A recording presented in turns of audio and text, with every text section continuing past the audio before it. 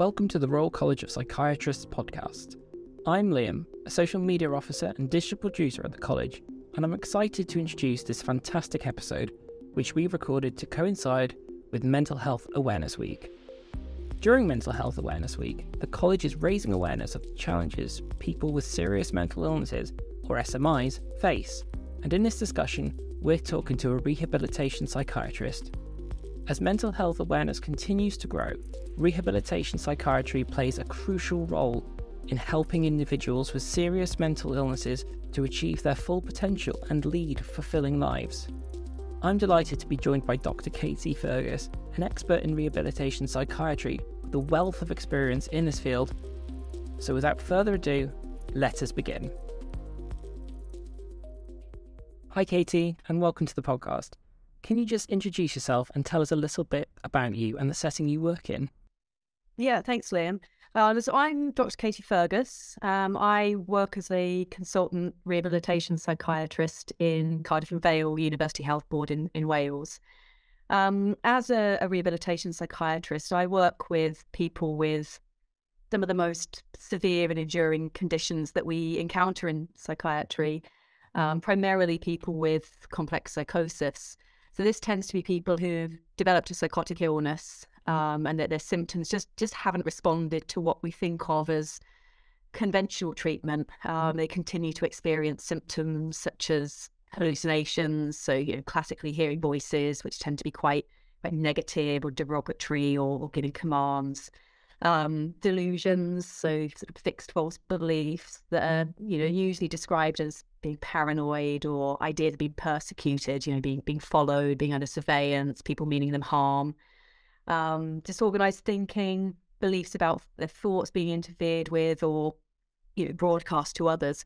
And these can be really distressing symptoms and directly influence someone's decision-making processes and significantly interfere with a person's ability to complete just normal daily activities. Just imagine how hard it must be to get on a bus or walk around a supermarket or a town centre if you're convinced that you're at extreme risk from everybody around you, or how hard it is to concentrate on holding a conversation when you've got another voice or voices that you can hear at the same time. I remember doing a teaching session when I was a trainee in which we were asked to concentrate on someone reading a passage from a book while somebody else stood kind of just behind us and talked in our ear.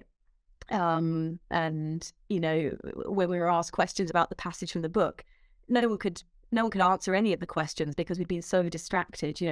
That's what life is like for some people with those kind of hallucinations. It's hard. Then I guess in addition to those symptoms, which are what people, I guess, classically think of as psychosis, we also see what's called the negative syndrome. So this is a collection of symptoms, including things like lack of energy, lack of motivation, difficulty initiating action, lack of emotion. And those problems, they're often the harder things to deal with. They can make doing what most people think of as the simplest of tasks, like having a shower or getting dressed or making food for yourself or something, it can make it just feel impossibly hard. These combinations of challenges can just result in enormous levels of disability. Typically these conditions usually first hit people when they're still quite early in their adult life. It's often late adolescence or the early 20s. Sometimes before many of the life skills that lots of us take for granted, cooking, managing our money, managing our emotions, maintaining friendships and relationships, they haven't been learned yet or developed. So, people are starting from a very tricky point.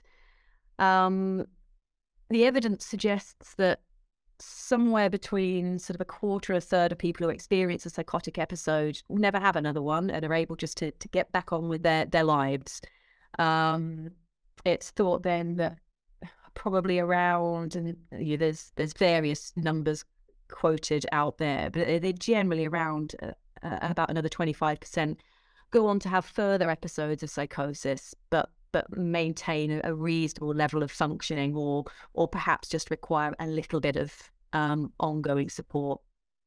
But we know that around 15% of 50 to perhaps 25% of those who experience psychosis find that their symptoms just never go away, despite the standard battery of medications, psychological therapies, social interventions.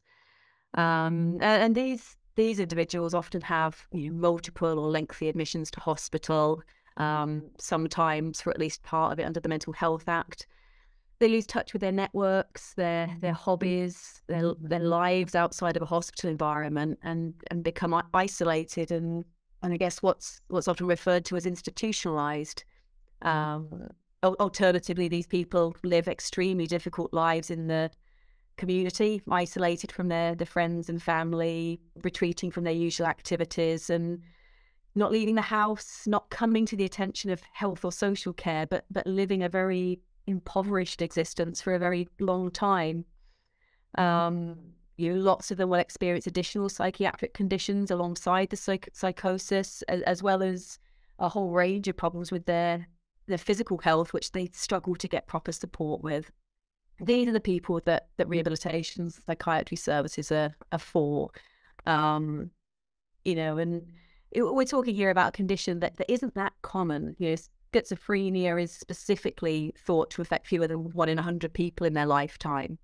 So then saying that of that very small population, we as a specialist service are only going to look at around 15 to 20% of them, you can see it's a very low volume but very high need group. One might question the need for an entire specialist service to be dedicated to such a small group of people. And sadly, I think that exact logic has been applied at times when finances are tight and demands are elsewhere and services are stretched, and has ultimately led to the loss of a lot of these services, with I think really catastrophic results for people with complex psychosis. So severe and enduring schizophrenia or complex psychosis, as it's now often referred to, it's one of the leading causes of disability and burden of disease in the world, despite affecting such a small number of people. And I mean, that should in itself tell you something about the severity of the condition at its worst, and the value to society as well as to the individual of providing effective rehabilitative care. Increasingly, rehabilitation services are actually shifting towards being known as rehabilitation and recovery services, and that's certainly how we kind of badge ourselves here in Cardiff. I think many people are familiar with the concept of rehabilitation, being a sort of a set of measures aimed at reducing levels of disability through kind of relearning or adapting skills that have been lost, and enabling people to get back involved in society. The concept of recovery is perhaps slightly less well understood. This aims to support an individual to live well with their symptoms, minimizing the symptoms as far as is possible, but not putting an emphasis on a mission to completely eradicate the symptoms. We're not looking for cure. We're teaching people effective ways to manage the experience of perhaps hearing voices, or to challenge some of their unusual thoughts, or work around their perhaps disorganized patterns of thinking, so that the symptoms have less of an impact on their life. Crucially, within the recovery focus, within the recovery approach, the focus is on enabling each individual to set and work towards goals that are meaningful to them, and that enable them to live a life that's personally fulfilling and enjoyable, accepting that often this may look very different to the life that they envisaged for themselves before the start of their illness. Often people who experience psychosis assume that they will then immediately and automatically not be capable of things like college, university, work, relationships, marriage, parenting. And sadly, society, and to some extent healthcare professionals, tend to reinforce that message. We worry about people getting stressed or experiencing failure. So we say you shouldn't do that. It might be too difficult. We don't want you becoming unwell. Very, very well-meaning, perhaps, but ultimately depriving the individual of the kind of everyday things that all adults should have the option of striving for. And you can see then, I guess, why so many people develop a sense of hopelessness and helplessness after the onset of psychosis.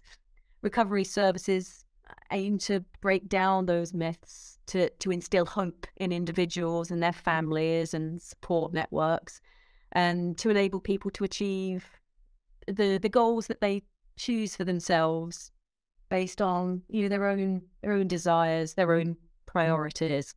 So it's kind of recovery of a life that we're talking about, not necessarily recovery from illness, which might be what we first think of when we think about the word recovery in the context of health.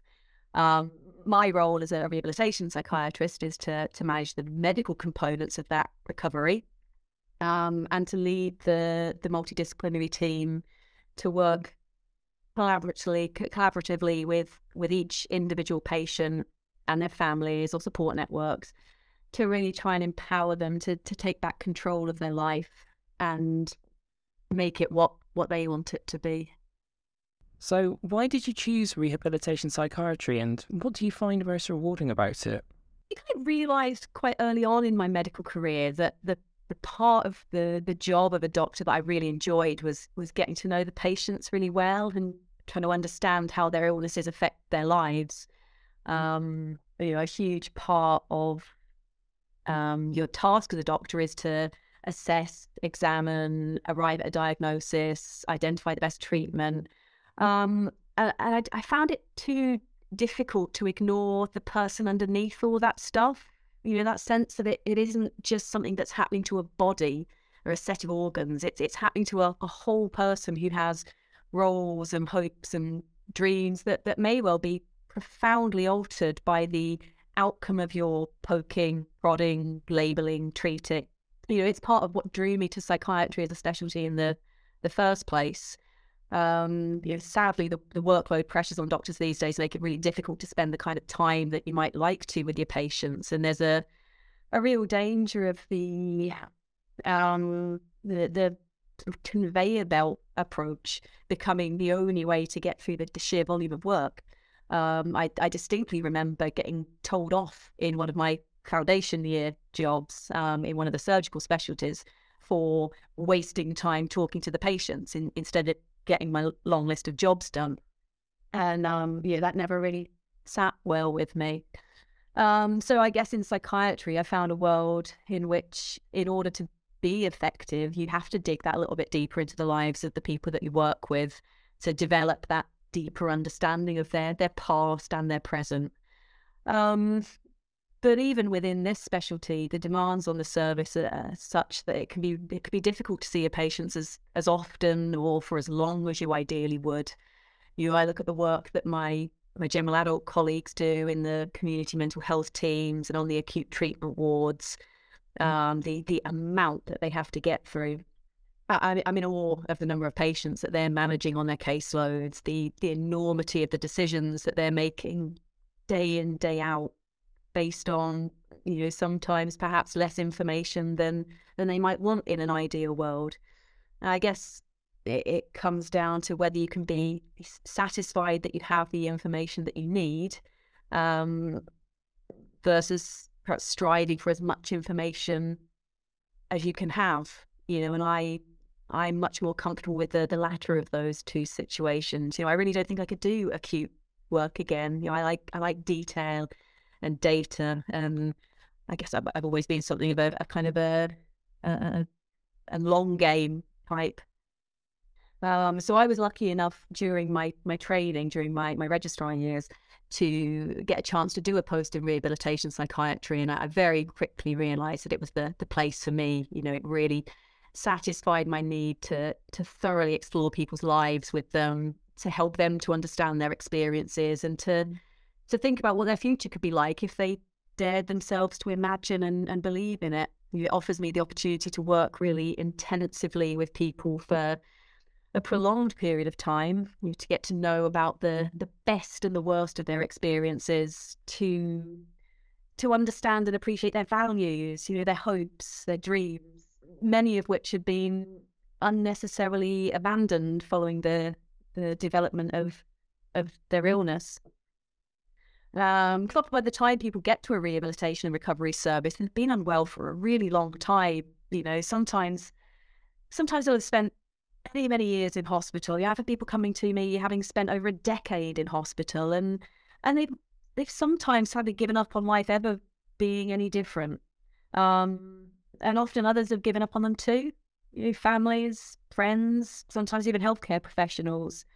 I guess I've always been drawn to the underdog to some extent, but for me, there's something about working with the most disadvantaged of the disadvantaged, the most vulnerable, the most in need. There's something about that really appeals to me.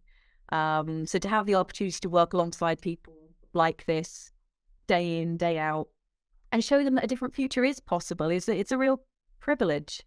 And my role is often to hold hope for these people until they rediscover some of that hope for themselves.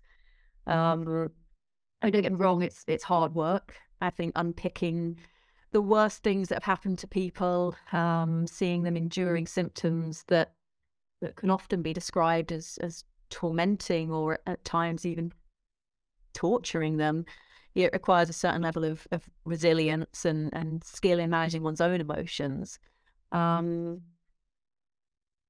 the work takes time. It's often years of working with someone in order to see your mutual hard work coming to fruition. But when it does, when you see someone getting back to college, starting voluntary work or paid employment, reconnecting with family or friends, or picking up old hobbies, or even just remaining at home rather than being in hospital, and seeing them happy, redeveloping a sense of identity and self-worth that they've been robbed of by their psychosis. It's a really powerful thing and deeply satisfying and rewarding to have been a part of. I think the job teaches you to really appreciate and celebrate the small wins as well as the big step forwards.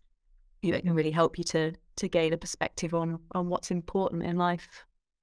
Can you speak to the importance of repairing relationships and re-establishing social skills during the rehabilitation process? Yeah, one of the many cruelties of severe and enduring mental health conditions is the toll they can take on relationships, particularly in complex psychosis. Family members and friends can become exhausted by the demands of supporting someone with this type of illness, and sadly, but perhaps understandably, you often drift away. I think on top of that, family members in particular are often caught up in people's delusions and may well be viewed with suspicion or anger by the individual experiencing the psychosis. Some family members may well experience aggression as a result of this, which further alienates the individual from their loved ones and support network. Contrary to popular belief, people with schizophrenia or complex psychotic conditions are not usually violent or dangerous, despite how they are often portrayed. Indeed, they're more likely to be the victim of a violent crime than the perpetrator. But I guess it would be disingenuous to claim that violence never happens, and it's a difficult truth that much of this aggression, when it does happen, is directed towards family members, and that can be really difficult to come back from, for both the family members and for the individual themselves when they, reach a point in their recovery where they realise how they've treated their loved ones. That can bring with it new barriers, through guilt or shame or embarrassment, and there's a huge amount to work on there. I'm often really struck by how many of the patients I work with spend years on my wards without ever being visited by a family member. by how many times we try to explore who they might like to have involved in their care, only to hear them say that there isn't anyone. The depths of the isolation can be heartbreaking at times. Similarly, I guess seeing family members coming to the ward, attending ward rounds and meetings, and desperately trying to understand what is happening to their loved one, trying to make sense of this bizarre set of circumstances or beliefs that surround someone that looks so different to the person they knew. I mean, that can be a really difficult thing to witness. On the flip side, I guess seeing someone reconnecting with friends and family is a really joyous thing, and something that's actively and creatively encouraged during people's time working with us. It can be a really rewarding area to see progress in, watching people come back together and growing in their shared understanding of their illness and experiences.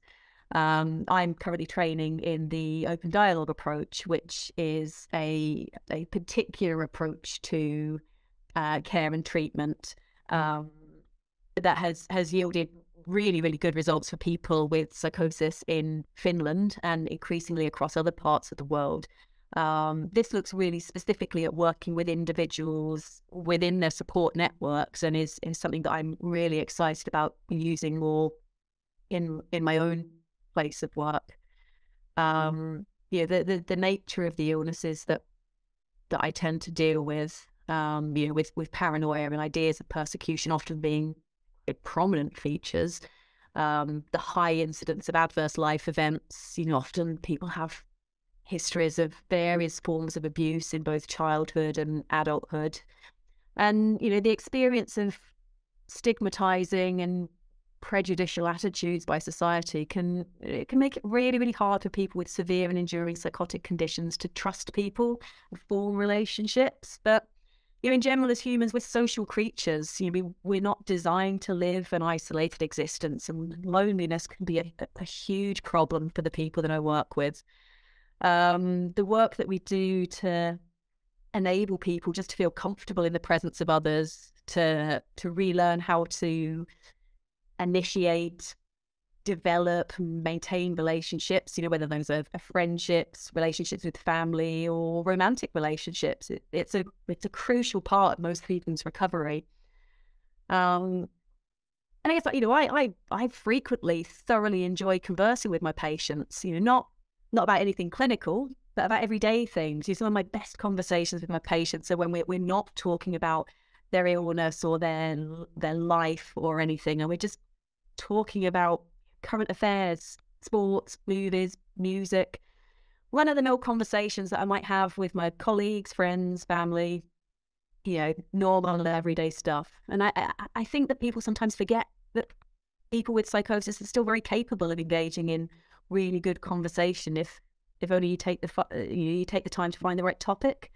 And I think that's where getting to know them comes in, finding out their likes, their strengths, of which there are usually many more than people think, and encouraging them to make use of those strengths can be really empowering. We've had people on the ward who are really talented musicians who have entertained the wards with their songs and musics and got sing-alongs going. We've had artists who taught other people how to draw.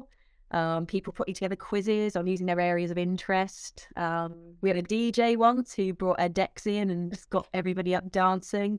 The value of this social activity and the connectivity with staff and peers that results from that kind of stuff is immeasurable. And I've seen some fabulous examples of kind of mutually supportive friendships developing within the wards. That peer-to-peer support can be so powerful in inspiring both parties to take steps forward in their journey through a rehabilitation program. Sometimes they can probably do more for each other than we can do for them.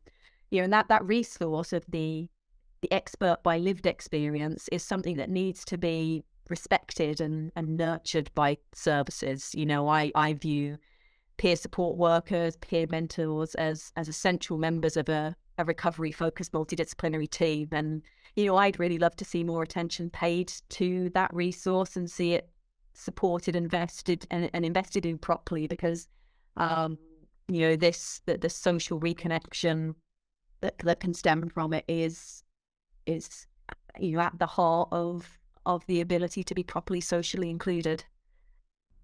So, moving on from patients now to the wider public, do you think people know enough about people with schizophrenia and understand enough about psychosis? Sadly not. No, I think it's a horribly misunderstood condition that has so much myth associated with it, that it's really difficult to kind of dispel the negative connotations that pop up when the words psychosis or schizophrenia are mentioned. I think even within healthcare settings, psychosis is very poorly understood, and people with enduring complex psychotic disorders fall victim to assumptions and prejudice and suffer as a result. And I mean that's within healthcare professionals. When I was at medical school, we were taught that people with schizophrenia lived on average 10 years fewer than the average life expectancy. In the past 20 years or so, that gap has widened further, with 20 years less than average now being the often quoted statistic. And I can't think of many, if any, conditions in which the prognosis in terms of life expectancy has worsened, and you never hear of it outside of psychiatric circles. Where's the moral outrage about it? My suspicion is that if this was any other condition, there would be uproar and calls for reviews and policy change and investment. But I think the misunderstanding of psychosis probably makes people really reticent to delve too deeply into the problem. We know that the majority of the excess deaths in the population with complex psychosis occur from what's referred to as natural illness, heart attacks, for example. People with chronic psychosis, they find it really hard to navigate the healthcare system, and essentially they miss out on many of the strategies and interventions that are widely available to maintain population health. Levels of take up of screening programs, for example, are very low within this population. Attendance within primary care settings for chronic disease monitoring, diabetes, asthma, making sure that they're well managed, is poor. Responding to letters from hospital, travelling to outpatient clinics, tolerating a busy waiting room, communicating with a doctor can all be overwhelming barriers to people getting their health problems addressed. And even just recognising acute physical health problems can be troublesome for them, and then navigating the system to book a GP appointment can be near impossible. I guess I've got onto this because disappointingly I have more examples than I care to mention of situations in which my patients I've felt actively discriminated against by clinicians in other specialties, being offered less than gold standard care for no other reason than people being worried about someone with psychosis being on one of their wards or in their clinic. There is still that level of fear, or I don't know what it is, but there is still a lot of work to be done to make sure that this doesn't continue. And I guess it's a key message that I try to instill in the medical students, the doctors of tomorrow, when they're on psychiatric placements, that these are people who have the same needs as the rest of the population, and no reason to not have the same access. And again, that also goes for thinking about all of the other agencies that our patients, might have reason to have contact with, social services, housing, DWP, police, probation, employers. These people can all play a vital role in supporting someone's recovery, and having an awareness of and a sensitivity to the particular needs of people who experience psychosis could make a huge difference in that person's experience of those services and result in better outcomes for all. Thinking more then about the general public, which I think is what you actually asked about, I suspect the understanding of psychosis is pretty low. But that's not perhaps surprising, given that it's very rarely talked about.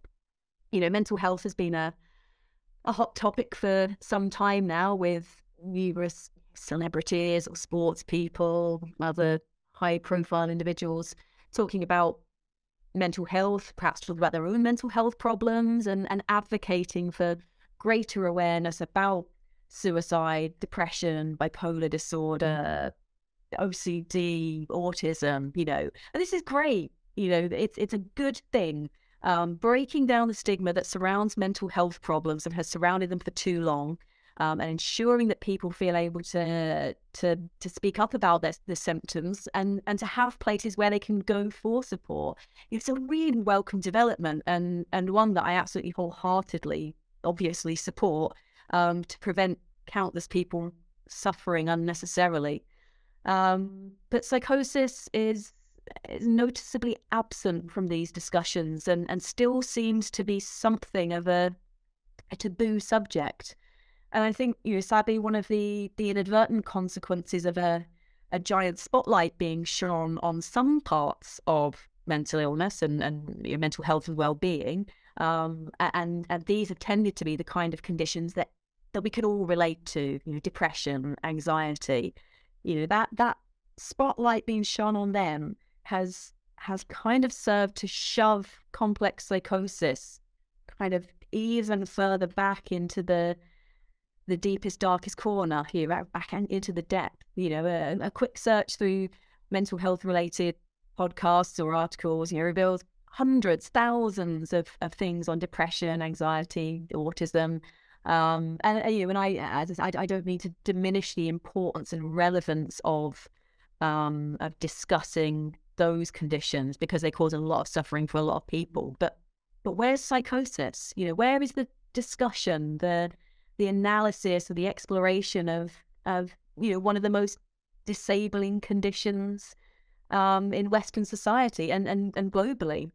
And until people start talking about it and learning about it, the myths that have been perpetuated since the condition was first described will continue to make individuals feel sort of ostracized, people who experience symptoms of psychosis, and impair their ability and willingness to seek help. I think that as a society, we need to see change. Imagine how hard it is to work so hard to overcome so many challenges to social inclusion, only to discover that the very society that you're trying to include yourself in doesn't want you, fears you, mocks you, sees you as less than somehow. And that sadly is the experience of too many of the people that I work with.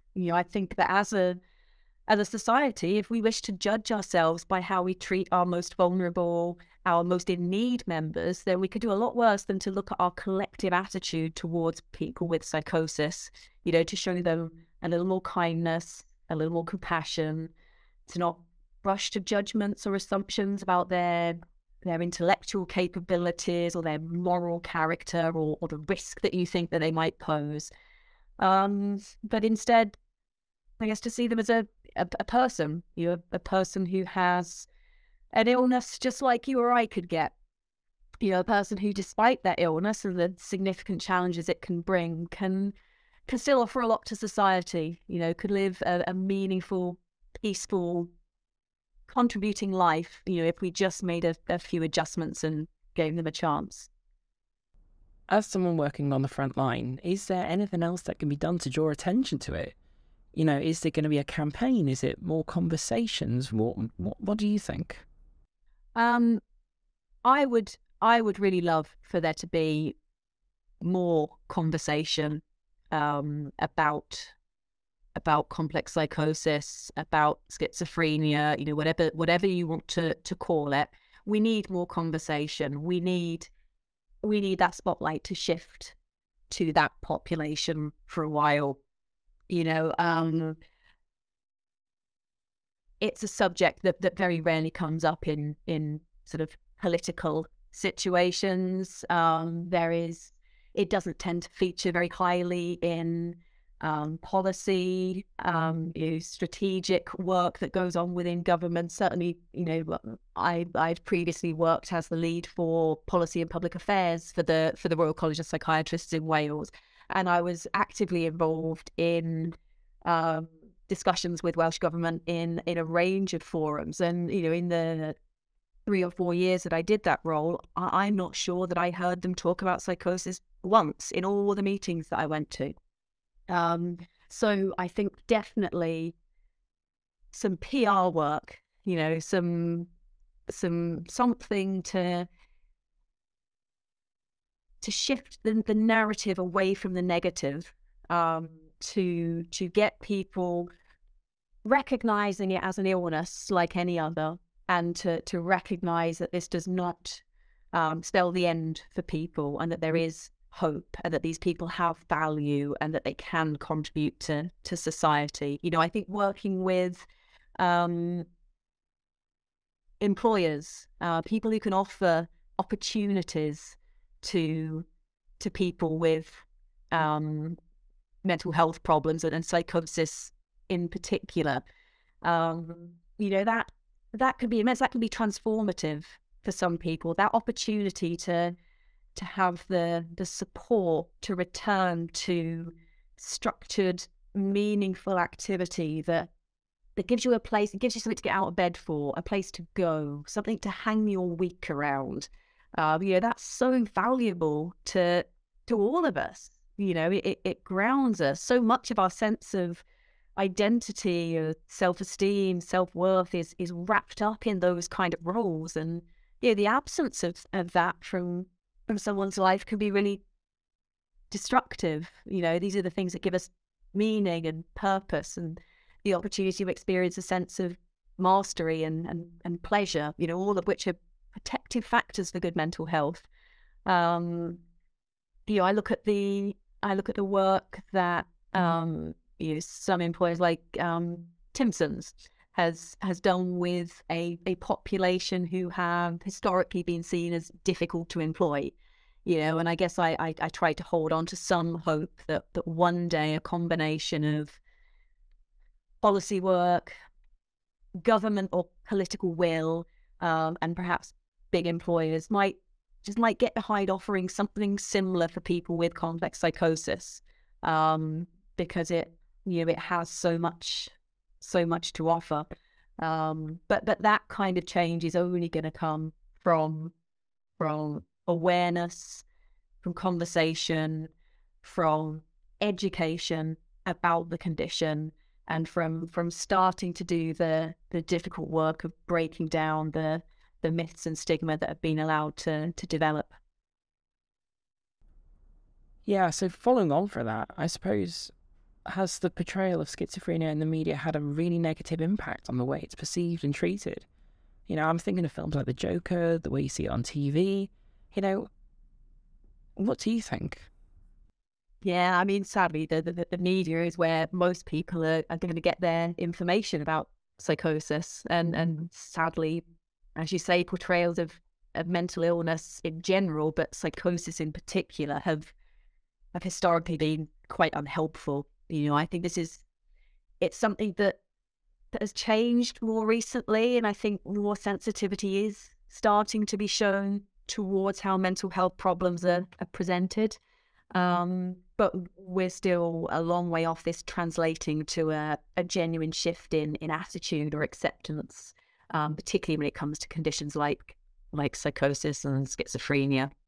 The myths of dangerousness perpetuated by sensationalist reporting in the news, or a need for drama on TV or at the cinema, they persist, and they continue to present a barrier to people with psychosis seeking help and achieving inclusion. And it isn't even just portrayals of psychosis itself. I'm regularly dismayed by the language that's used in the media to describe any kind of unwanted or unusual behavior as psychotic. You see someone becoming angry or aggressive or smashing something up in a film or on TV, and it's highly likely that another character will subsequently refer to them as going psychotic. and this kind of misuse of language, misuse of a specific medical term can do untold harms, as can the tendency to blame people for the development of these kind of conditions.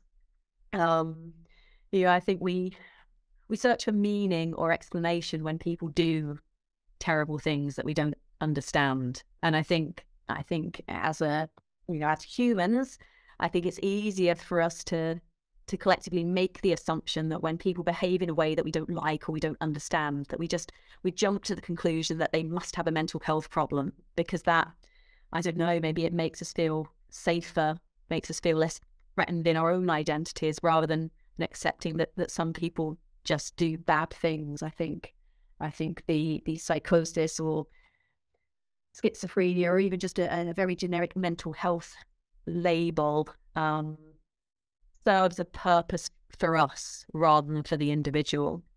And I guess even if they're not being thought of as dangerous people, people with psychosis are portrayed as sort of incompetent or helpless with no prospects, which is a world away from the truth. We've seen real progress in how the achievements of people with physical disabilities are respected and celebrated when once they were looked on as people who need looking after. I guess I can only hope that at some point the same will happen for those whose disabilities arise from mental rather than physical health causes. Well, Katie, thank you for joining me today. It's been a really insightful conversation and a pleasure to speak to you. So thank you so much. Thanks very much, Liam.